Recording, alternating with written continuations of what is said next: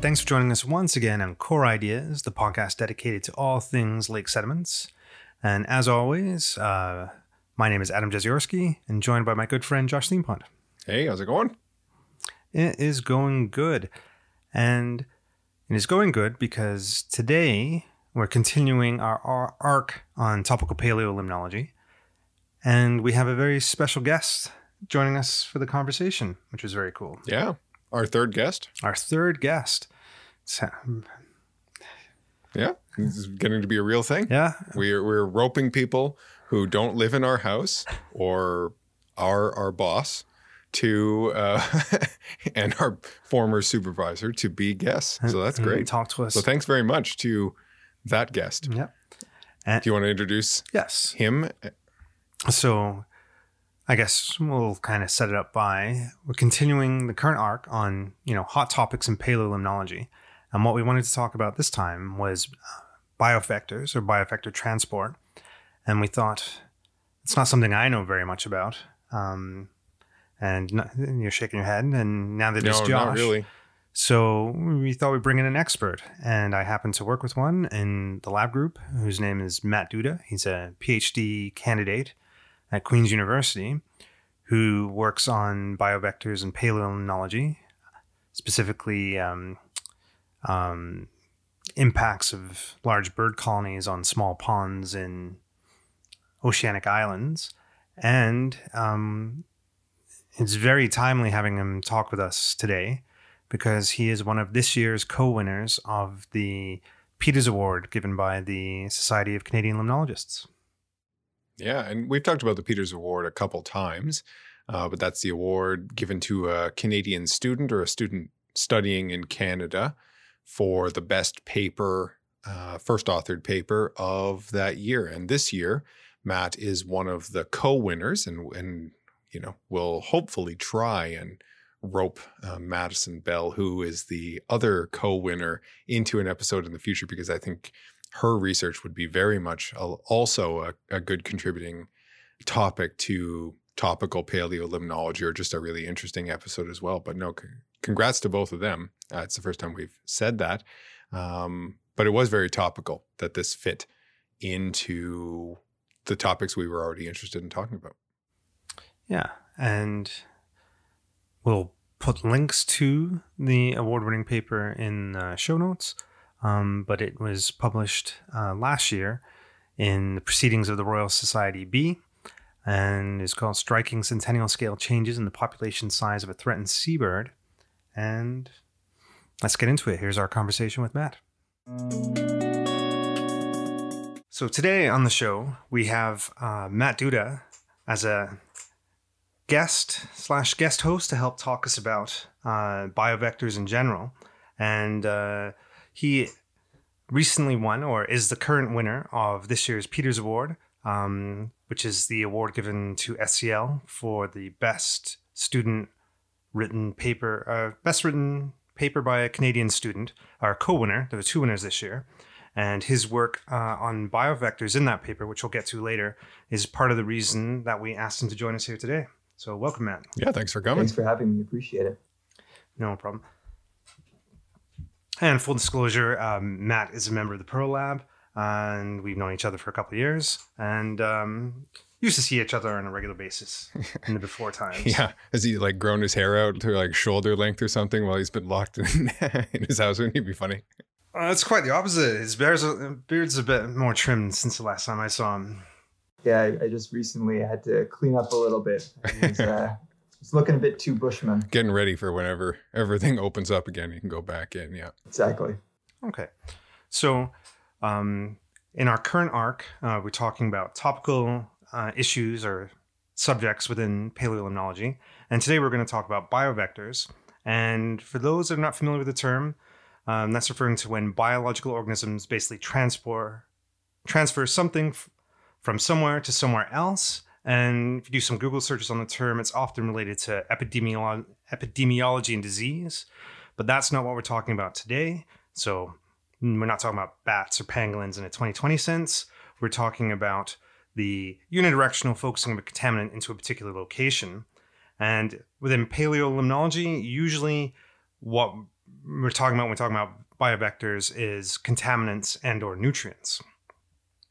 And typically, paleontologists are interested in the signals and markers left in lake sediments, showing either large quantities of a substance being transported or substances being transported large distances from one environment to another.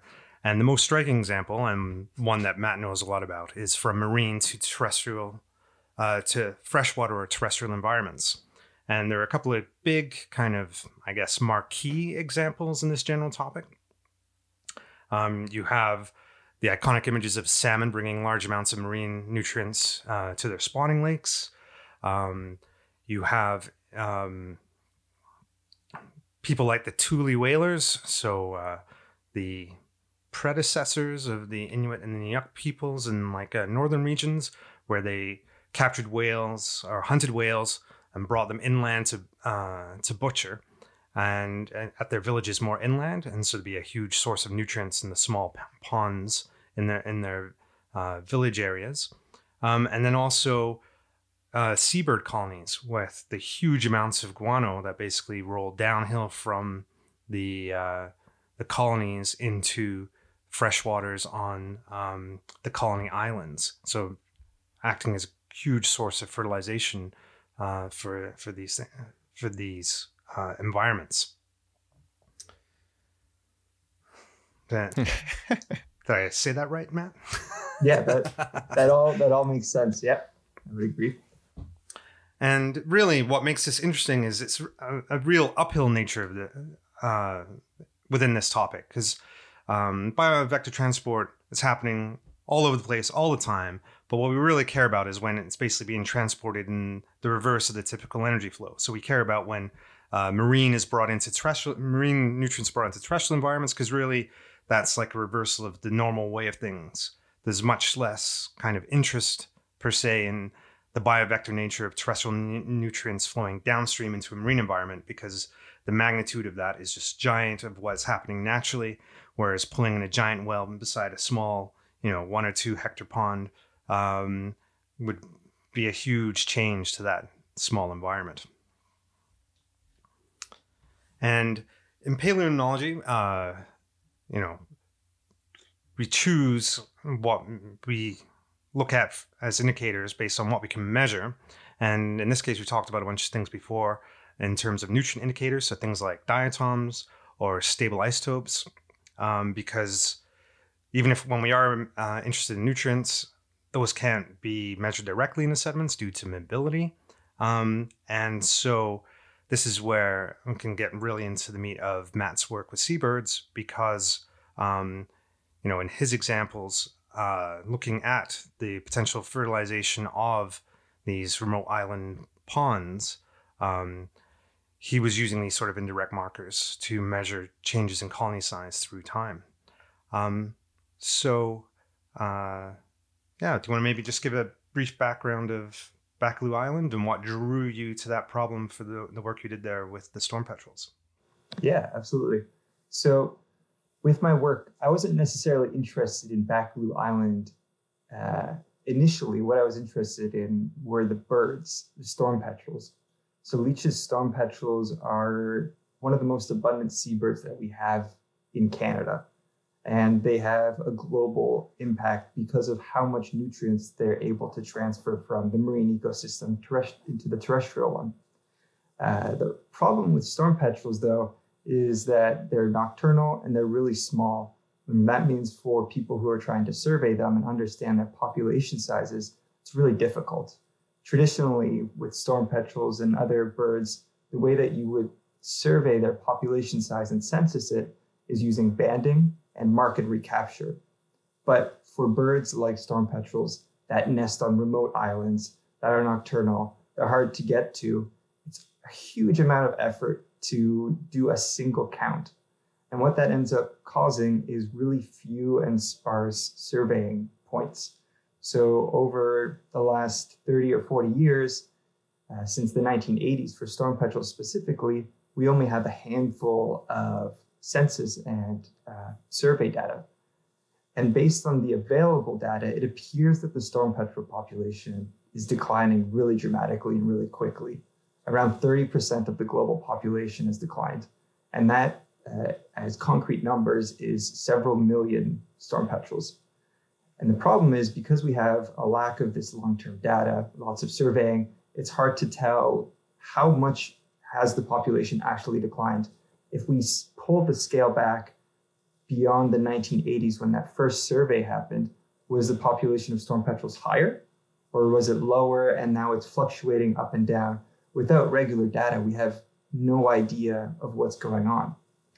But like you mentioned about biovectors, storm petrels are really good at transporting and concentrating lots of nutrients and metals and other biological products.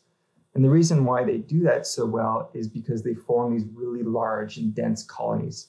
So over the winter, when they're not breeding, they sit along the oceans for the Atlantic population between the west coast of Africa and Brazil. But then when it becomes breeding season in April, all of the birds, all the storm petrels en masse return to where they were born, into these big breeding colonies. And they can number in several millions of birds.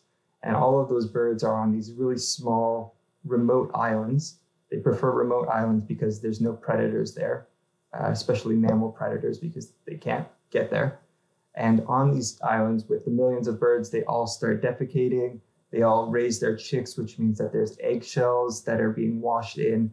Any kind of carcasses are all being washed in, which fertilizes the entire terrestrial environment and fertilizes inadvertently the aquatic environment, which then accumulates in the sediments.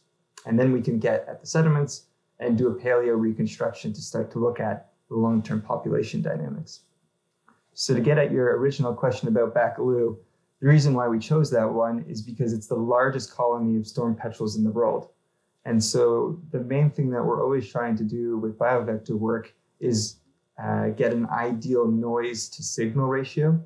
With lots and lots of birds on a small pond, then you have lots of signal relative to the amount of noise that might interfere with what we're actually trying to look at.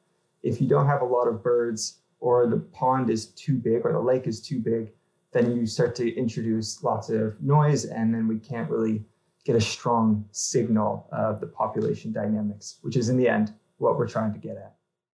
So it's a combination in trying to, or being able to reconstruct the impact on the environment, the terrestrial, the aquatic, but also this conservation or potential conservation angle, looking at the dynamics of the population. That's interesting to be able to do both of those things at the same time.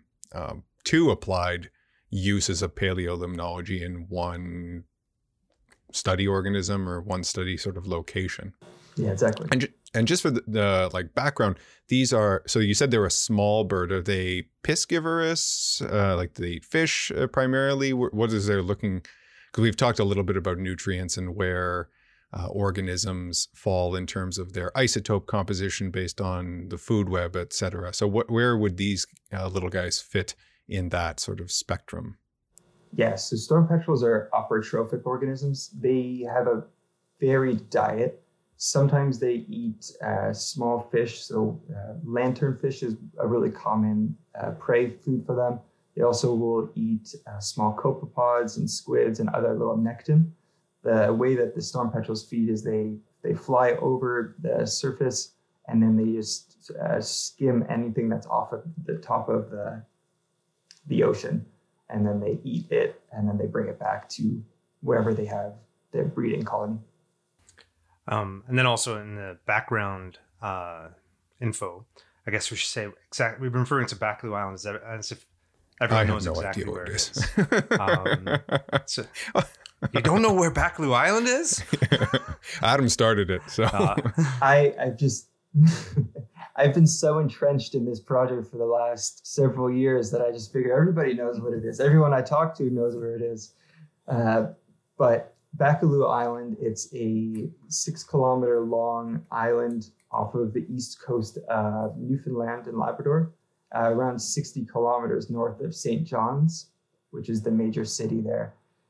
It's a really special place because it's an ecological reserve specifically established to protect storm petrels and other birds like puffins and gannets that nest there. And it becomes a more significant problem that we're trying to overcome is that the population still seems like it's declining, even though it's now an ecological reserve. So that adds to the problem. We're trying to figure out what's going on, because clearly it's not human interference if the population is protected on the colony, or maybe it's human interference beyond the colony itself, a more marine impact that is influencing the birds. And assumedly there are some lakes on this little island that are the focus of your particular methodological interest, if not interest in the overall project. Yeah, no, we're very fortunately, Back Blue Island has several ponds. We call them ponds, even though they are lakes. We call them ponds because in Newfoundland, they indiscriminately call lakes and ponds ponds. That's just a way of, that's for some reason in Newfoundland, that's the way it is. There's several. They're all like a couple thousand meters squared. So pretty small comparatively to most things that you would study in Ontario or the rest of North America. Okay. And then one other question, because I was looking at the paper in Proceedings B again earlier this morning. And one thing jumped out at me in kind of the background info about the storm petrel that I guess I'd heard in your presentation stuff before, but never really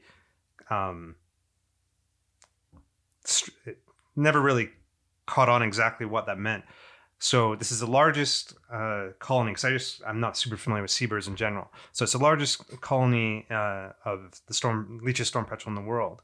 But then it was 50% of the global population comes back to this one colony to breed. So they scatter all over the place. Is that a normal thing for a particular, a seabird colony species to be so concentrated globally in one small location? I don't know, is that something weird about storm petrels, that almost every storm petrel in the world comes to this one island to breed, or is that a fairly common kind of colonial seabird behavior? Yeah, so it's actually pretty common for seabirds. I believe the number recently is 95% of seabirds are colonial, but the size of the colony is very dependent on a lot of things like habitat availability, prey availability, and interspecies interactions. So with storm petrels, they're very small and honestly quite weak relative to other seabirds. If you think about other big birds like fulmars and gannets, they are much more robust compared to storm petrels. There's evidence of storm petrels flying out to feed, and then they come back and they're missing feet because a fish has eaten one of their feet out in the ocean. Yeah. So they have to form these really large, dense colonies to really protect themselves from any kind of predators. There's evidence of owls predating them. They're prey while they're out feeding out in the ocean. They're bullied by other birds. So they have to form really dense colonies to kind of counteract that. The meta population of storm petrels really requires a robust genetic flow and robust population dynamics to support these kind of birds. Okay. And then going into your study, what were the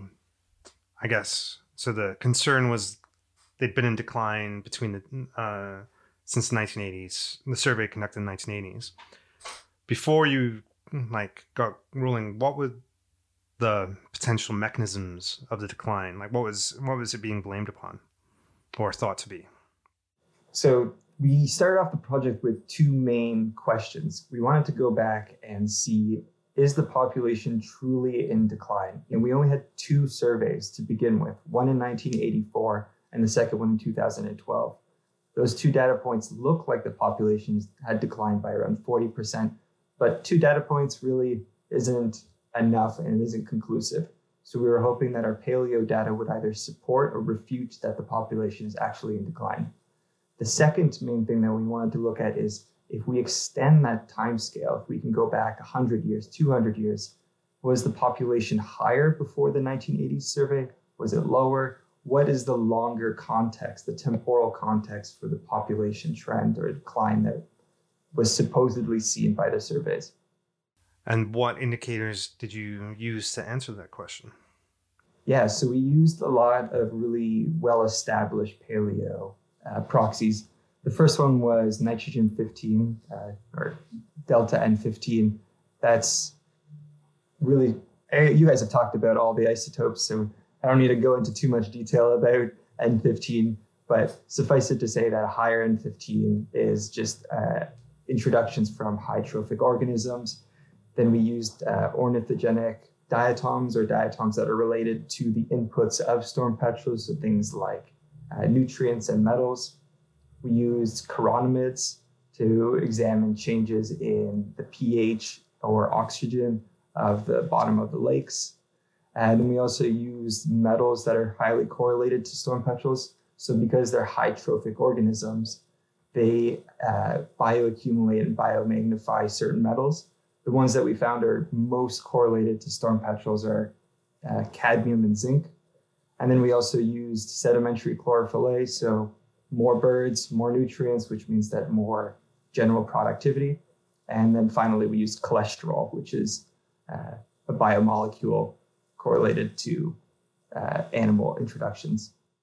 So six different indicators, that's a lot for any one study.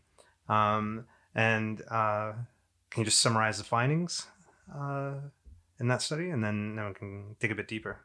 Yeah. So 6 proxies is a lot, but I guess the important thing to establish is that unfortunately there's no one magic proxy that can get us bird trends. Otherwise, I'd be all on top of that. So unfortunately, we have to use several different proxies that all hopefully corroborate one another. And by the more corroboration that you get from all of your proxies, the stronger evidence you have that what you think you're reconstructing in the past is truly what we're thinking it is. All of our proxies all show the same trend, which means that we have really strong evidence that it is seabird trends when we look back in time in the sediment. What we found was that when you go back, we actually got a 1700-year record across 5 different lakes, and they all show the same thing, that the storm petrel population reached a peak around the 1980s. So when that initial survey happened, we corroborated that, the population is in decline. But the most interesting aspect, or more interesting aspect to me at least, was that it appears that the population started to increase around the 1800s, reached a peak in the 1980s, and then started to decline. And then when you go further beyond that, going back in time, there's a long period of essentially a hiatus where there were very few birds. And then around 500 CE, we have another peak in the storm petrel population. So there's an decrease around 500 CE when there was no human interference or human impact. And then around 1800 CE, when we do have humans around that Baccalieu Island near St. John's, the population still increased. Now we have these really interesting results, but it unfortunately also ends up bringing up more questions. What's causing these fluctuations or cycles in the population size? And that's something that we're still trying to explore right now. Yeah, that's interesting, because then it's telling you that the colony declined, but you have no information, for example, if for some reason the birds bred at the next island over for some period of time or something like that. So where would the second largest colony be located? Not too far away? In Japan. Oh, okay. So they didn't just, moving next door isn't quite an option. Yeah, so that actually brings up the second part of what I was doing in my PhD research, which was looking at the long-term dynamics of a secondary large colony. Because there's varying surveying data, it's either the 3rd or the 4th largest colony, but that doesn't really matter. In Saint Pierre and Miquelon, which is around 270 kilometers southwest of Baccalieu, so opposite corner of Newfoundland, and there's a really large colony of storm petrels there. And so based on the results from the Baccalieu study, it appears that some kind of intercolony dynamics is happening. And the way to look at that is to look at a nearby colony and see if that also has these increases and decreases.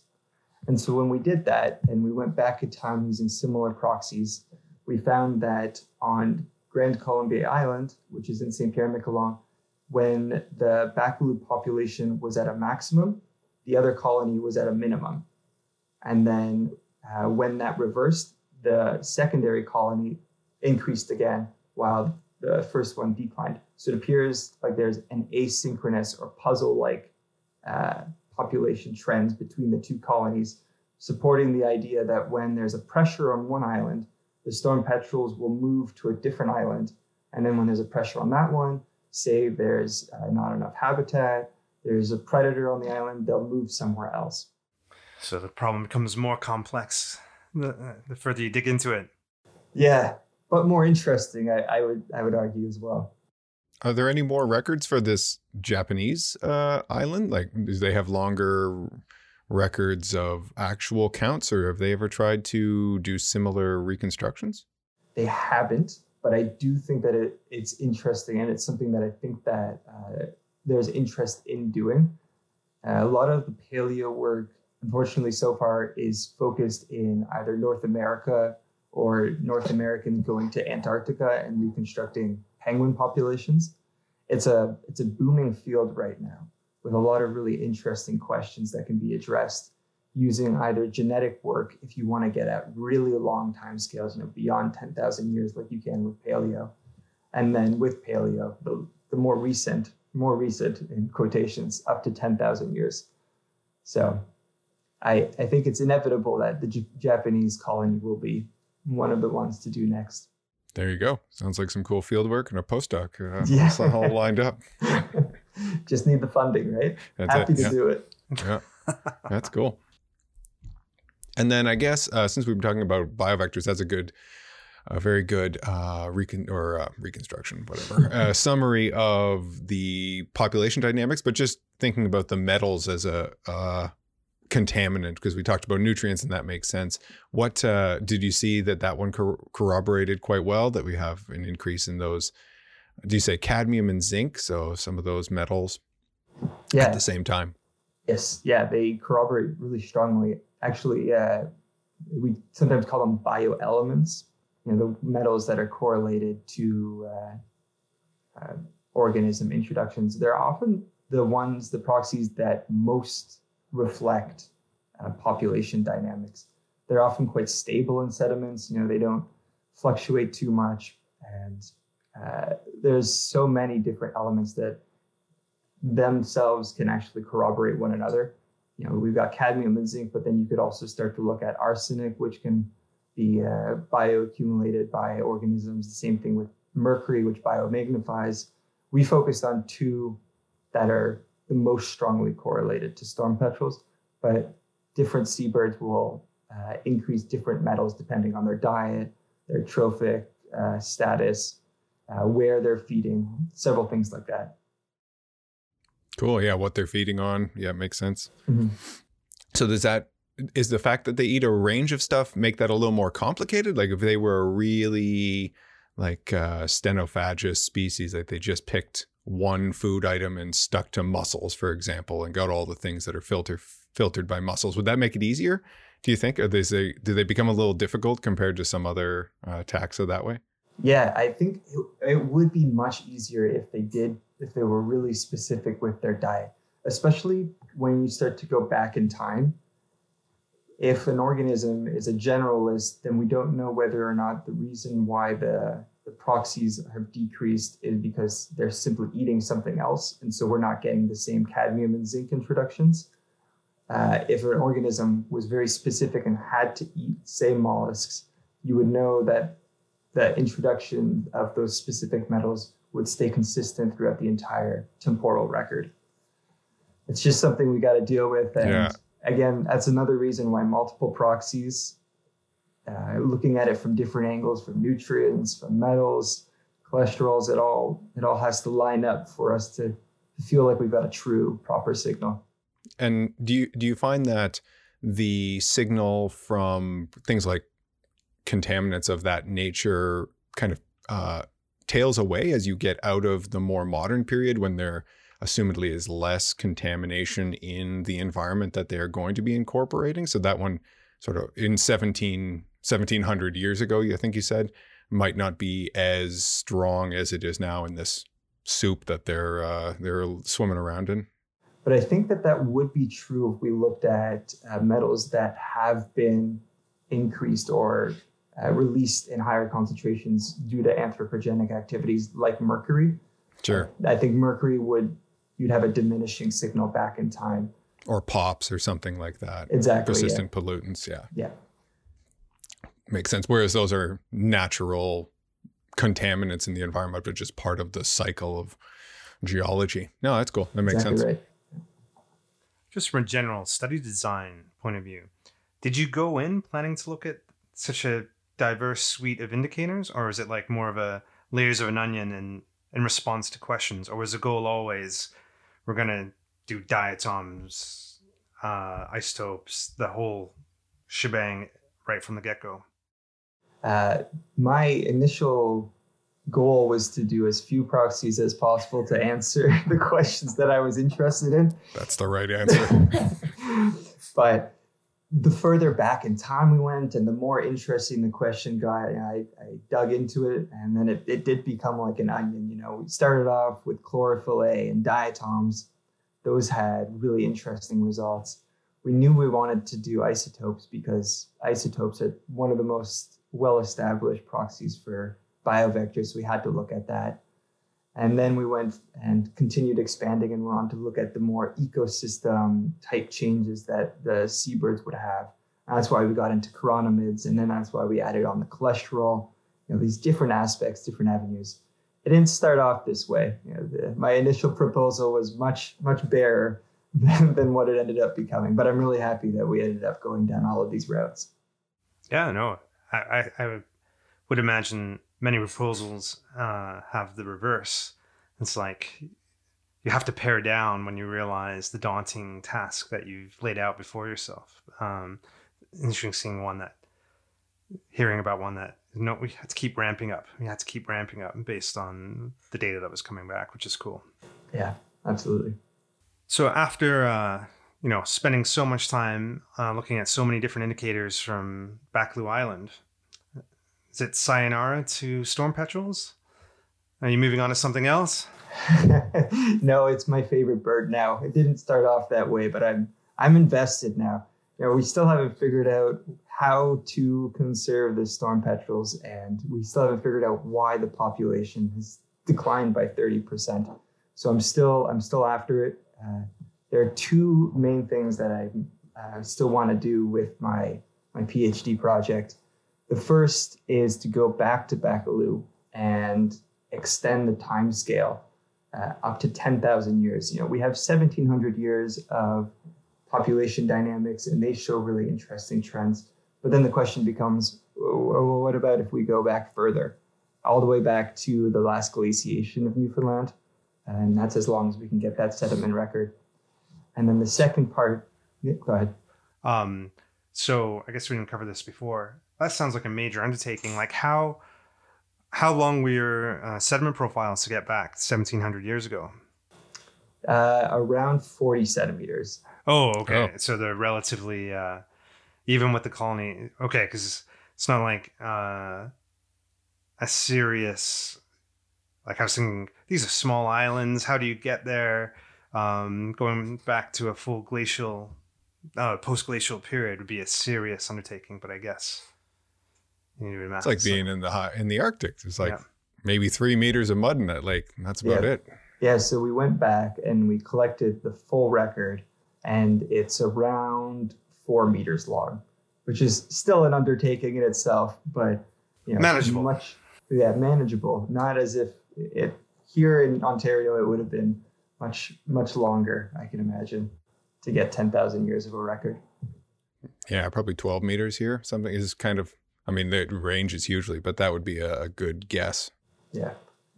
Yeah, that would have been an undertaking. I don't know if I would have wanted to do that. So that's cool. And what would you expect? I mean, have you started on that already? Is that like, we don't want to steal any thunder here, but yeah, all the same proxies and like, will you be doing, because that's a lot, 40 centimeters is a lot of work to do 6 different indicators on. 4 meters is another thing entirely. So Yeah. And with that, it's 4 meters, and I'm doing 2 lakes so that they're the 2 lakes on the island so that they corroborate one another. And then I also have a reference core that's 2 meters long. So because I'm doing so many lakes in total, around 10 meters, it's just going to be the main proxies that are really strongly representative of storm petrels that we've identified from the first study. So diatoms, isotopes, nitrogen, and probably carbon-13, as well as the cadmium and zinc.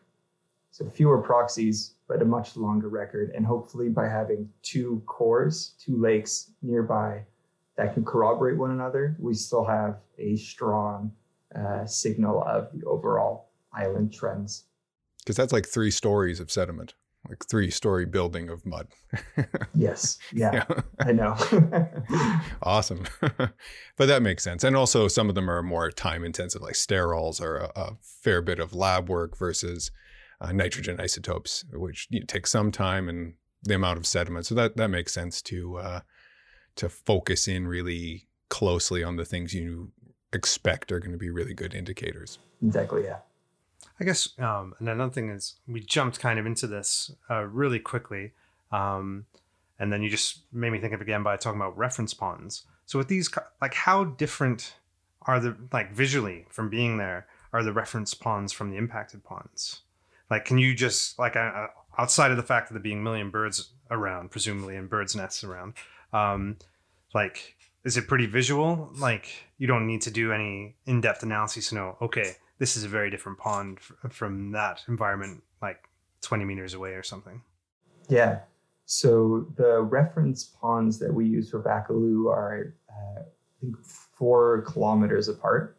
And the terrestrial environment is strikingly different. On Baccalieu, where the birds are, it's extremely lush, productive. There's huge amounts of ferns, there's mosses, there's Krummholz trees all over the place, lush. And then when you look at the water chemistry, it's super high in phosphorus and nitrogen and metals, all the things that you would expect. Only 4 kilometers west of Baccalieu on Newfoundland Island, there's the reference pond. It's pretty barren all the way around it. The ecotype around the reference pond is called hyperoceanic barrens, if that gives you any impression. You're walking on it and it's just really dry sphagnum mosses and pitcher plants. So it's still acidic, but there's very little nutrients. It's just looking at the two, it's completely obvious that there's something different going on. That's cool. Biovectors indeed. Yeah. And I guess, again, in terms of like the long-term record and the impacts of people that didn't show up in your early work, are the petrels that have they been actively hunted by people at any point, or are they just kind of left alone on that island? Yeah, so this brings up an interesting thing. Maybe I'll segue into my second project on Grande Colombier based on this. So storm petrels generally are not hunted because they're really small and they're oily and they're not very tasty. When I was doing a little bit of background research trying to write a discussion, I went to the local library here at Queen's and found some old sailors' records from Newfoundland. And there's evidence of them showing up to these islands and trying to eat a bunch of the birds. Puffins were edible, but the evidence was that storm petrels were called worth nothing to eat. And they were just, you can imagine this small, oily, nocturnal bird, not so good. But because they're so oily, what they ended up doing is they stuck a wick through the bird and they used them as candles, which is wild. Yeah. There's pictures from museums of sailor museums that have storm petrels that have a wick still in them. So That said, there's millions of storm petrels, so we didn't suspect that that would be a major impact on the bird population. Taking a few of them for candles, not really that bad. But we still do suspect that European and human settlement in the Newfoundland area did have an impact on the storm petrel populations.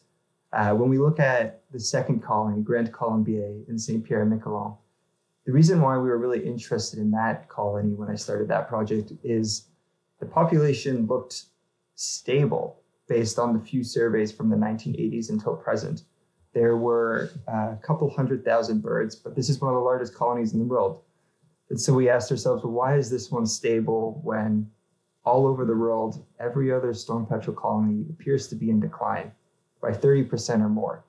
Is there something special about the island? Is there something special about the water around it? Can we investigate the sediment cores from this colony and then look back in time and be able to understand the special dynamics or special conditions that need to be present to support a storm petrel population? And then that can influence how we can conserve the storm petrels in the future, what we can do based on Grande Colombier, and then put those conditions on Baccalieu to support the colony. So what we did is we collected a sediment core from Grande Colombier, and we went back in time. We did the exact same thing, looked at several proxies, and what we found was really surprising. We went back 5,800 years, and we saw fluctuations in the population size.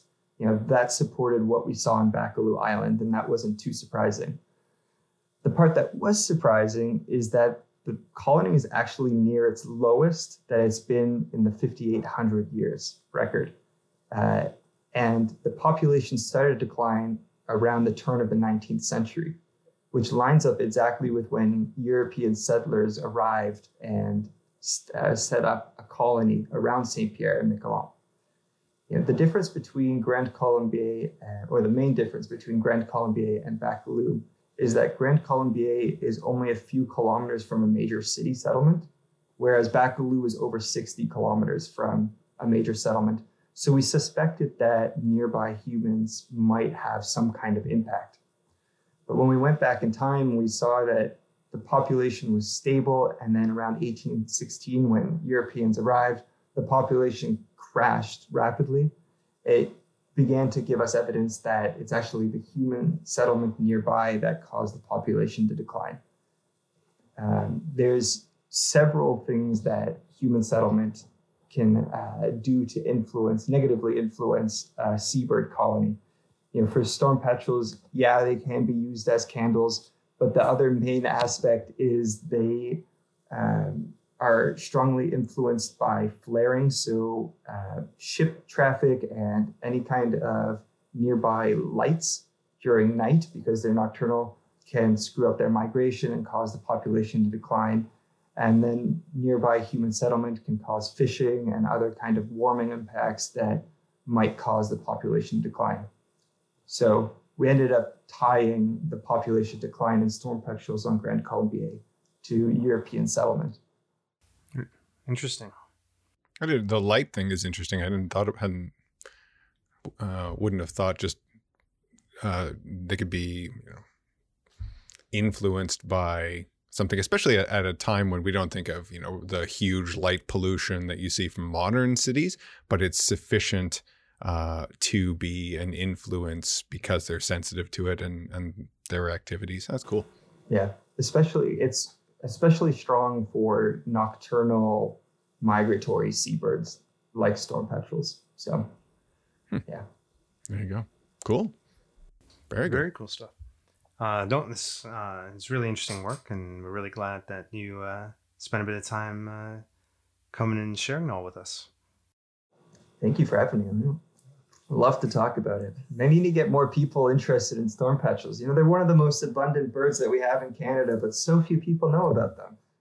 Yeah, no, until becoming familiar with your work, Matt, I don't think I'd even heard of Leach's storm petrel before. But that has changed. Good. Yeah. There you go. Job done, right? Exactly. Well, and your work has had the work has had some media attention from the first paper that we started talking about, but then this more recent one in PNAS. So I don't think it's just us. I'm sure some people who probably already are a little attuned to environmental kinds of stories, but may not know the specifics of it. And that's the goal for sure. So yeah, great. 100%. Thanks again, Matt, for talking to us about your research on biovectors. It's really interesting. And the show notes, I'll link all your papers and so that people can look up what we're talking about.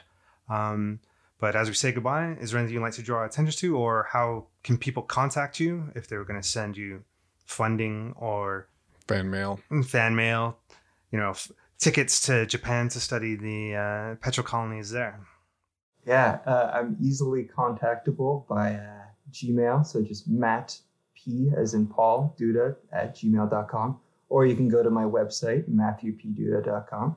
It's got all of my work there with descriptions of the work. And again, you can reach me from there. So that's my two ways. Fantastic. Very good. And thanks again for spending the time chatting with us today. Thank you so much.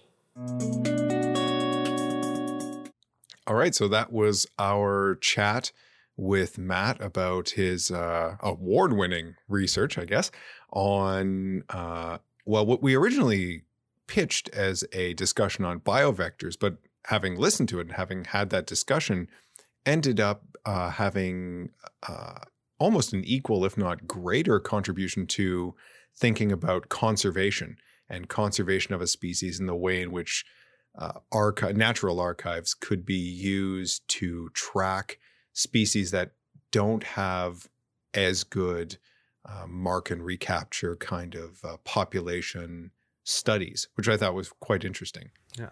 Well, I think that definitely highlights how interconnected questions can be, and how one question can spark off, or one answer can spark off a million more questions. And I thought it was kind of interesting, in particular, we asked him to talk to us today about the Proceedings B paper, and then it's just very much a piece in a puzzle, and the next piece has already been done and out, and the next layer of the onion has been peeled back, and in PNAS, I don't know, was that a 2021? I don't think we have ever given 2 Peters Awards to the same person from SCL, but that's another really, it depends on how, if you look at impact factor as the only component, which it certainly is not, but a bigger paper in some ways. Yeah, no. So tons of work that they've been doing. I think it's a 2020 paper as well, but just much later in the year. So maybe be a candidate for maybe a back-to-back Peters Award winner. Who knows? Could happen. You never know. And Adam only has 1 Peters Award. Matt you could have 2. So yeah, Josh has 0. I think that goes without saying. No, it was a good chat. It was nice to hear a little bit more about Matt's research, because he and I never overlapped at Queen's, and so I've seen him talk at maybe 1 or 2 conferences very early on in his program, and just to see how fully developed and integrated and really kind of dynamic it's become is nice to see and really cool to see. So yeah, some great stuff there, and some interesting things, whether you're interested in, you're a birder who's interested in population dynamics and how they move between different islands and under different stressors, or you're interested in contaminants and the way in which they can feed at different trophic levels and have sort of very broad diets and bring in a mixture of interesting contaminants, or you're interested in the impact that has on fertilization on the lakes. There's lots in this story. And I think that's kind of an interesting thing that's common amongst many biovector or animal vector stories, is that there is a real plethora of information and a real breadth of material that can tell you about not just the lake, not just the local catchment, not just the species, but all of it together. Yeah. And what's interesting or funny in many ways is that material is often poo. It is interesting that that's the case, isn't it? And I mean, if you think about what animals move around the environment, it's, we might, all of our knowledge might be on our cell phones, but that's a human construct. And for other species, they're more limited. It's often going to be a waste product that tells the story of their day and where they were and the environment that they found themselves in. And it's not just birds, even though a lot of the examples are based on birds, but there are lots of others, like bats, for example, don't nest around lakes, but have copious amounts of guano. Yeah. So interesting so this is a kind of a funny topic that we can maybe explore in a future episode, but not, you're leaving the, I guess, realm of paleolimnology in a lot of these cases, but using paleolimnological techniques when you're looking at other places where poop piles up. And so, and coring the poop per se. So I can think just off the top of my head of examples of old, I guess historical chimneys where you would had a chimney swift colony, so you can core the deposits that have accumulated at the bottom of the chimney, the massive bat caves in more tropical locations. And I guess one thing that strikes me when you see these kind of studies is oh my goodness, I view the field work of paleontology that we've done as one of the perks of the job of hopping in a canoe, going somewhere in the boreal shield, collecting a couple of cores, all very nice, very scenic. But collecting cores from these bat caves seems like you're descending into hell in many ways. Oh yeah, the first step is sailing down into a bat and insect infested cave that's hotter than the fires of hell. Yeah. On a quest for guano. And dark, like pitch dark. Yeah. Yep. So I'm glad I have no interest in doing that myself, but I'd be quite interested in spending a little time talking about the poor souls that do those kind of labors. Yeah, we talk about those kind of archives in some of our more general biogeography courses, and there are lots. Penguin rookeries, there's some stratigraphic records, pack rat middens, which isn't poop, it's pee, because they pee all over their hoards that they make, that they bring together.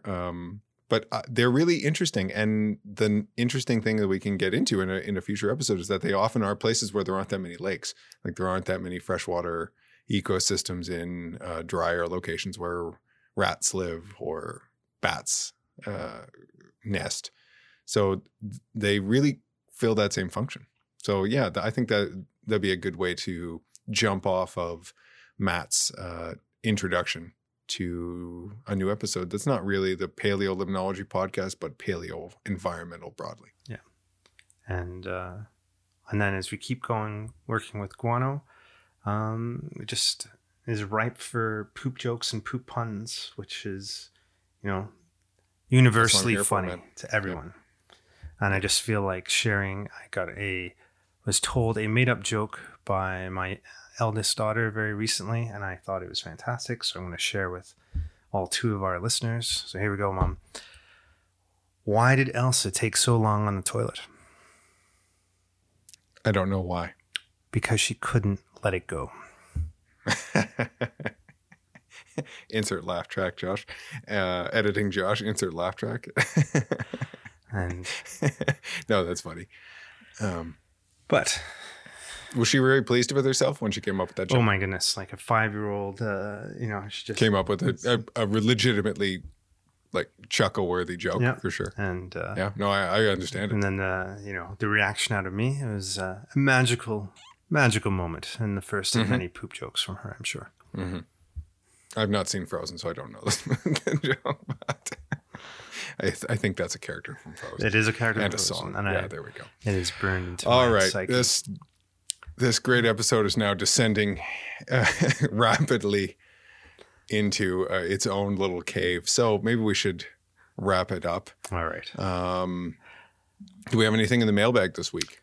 I checked before we start recording, and unfortunately, we do not have anything at all in the mailbag. And also through the new year, we have been neglectful in our social media duties, and there's not much to report on from there. But as always, you can send us a message. You can send us an email to coreideaspodcast@gmail.com. You can reach us on Twitter, where our handle is @CoreIdeasPaleo. And show notes are available on our website. It's kind of like a blog where we do a summary of all the shows Adam to date. does. Josh doesn't do any of it. And we're almost up to date. They're fairly link heavy if you're interested in doing some of the reading or seeing some of the background reading associated with the individual shows. And that is at our website, coreideas.ajeziorski.ca. But basically find us on Twitter and you'll find the link to the website. And other than that, thank you for listening, and we'll talk to you again soon. Yep, take care, and we'll see you next time.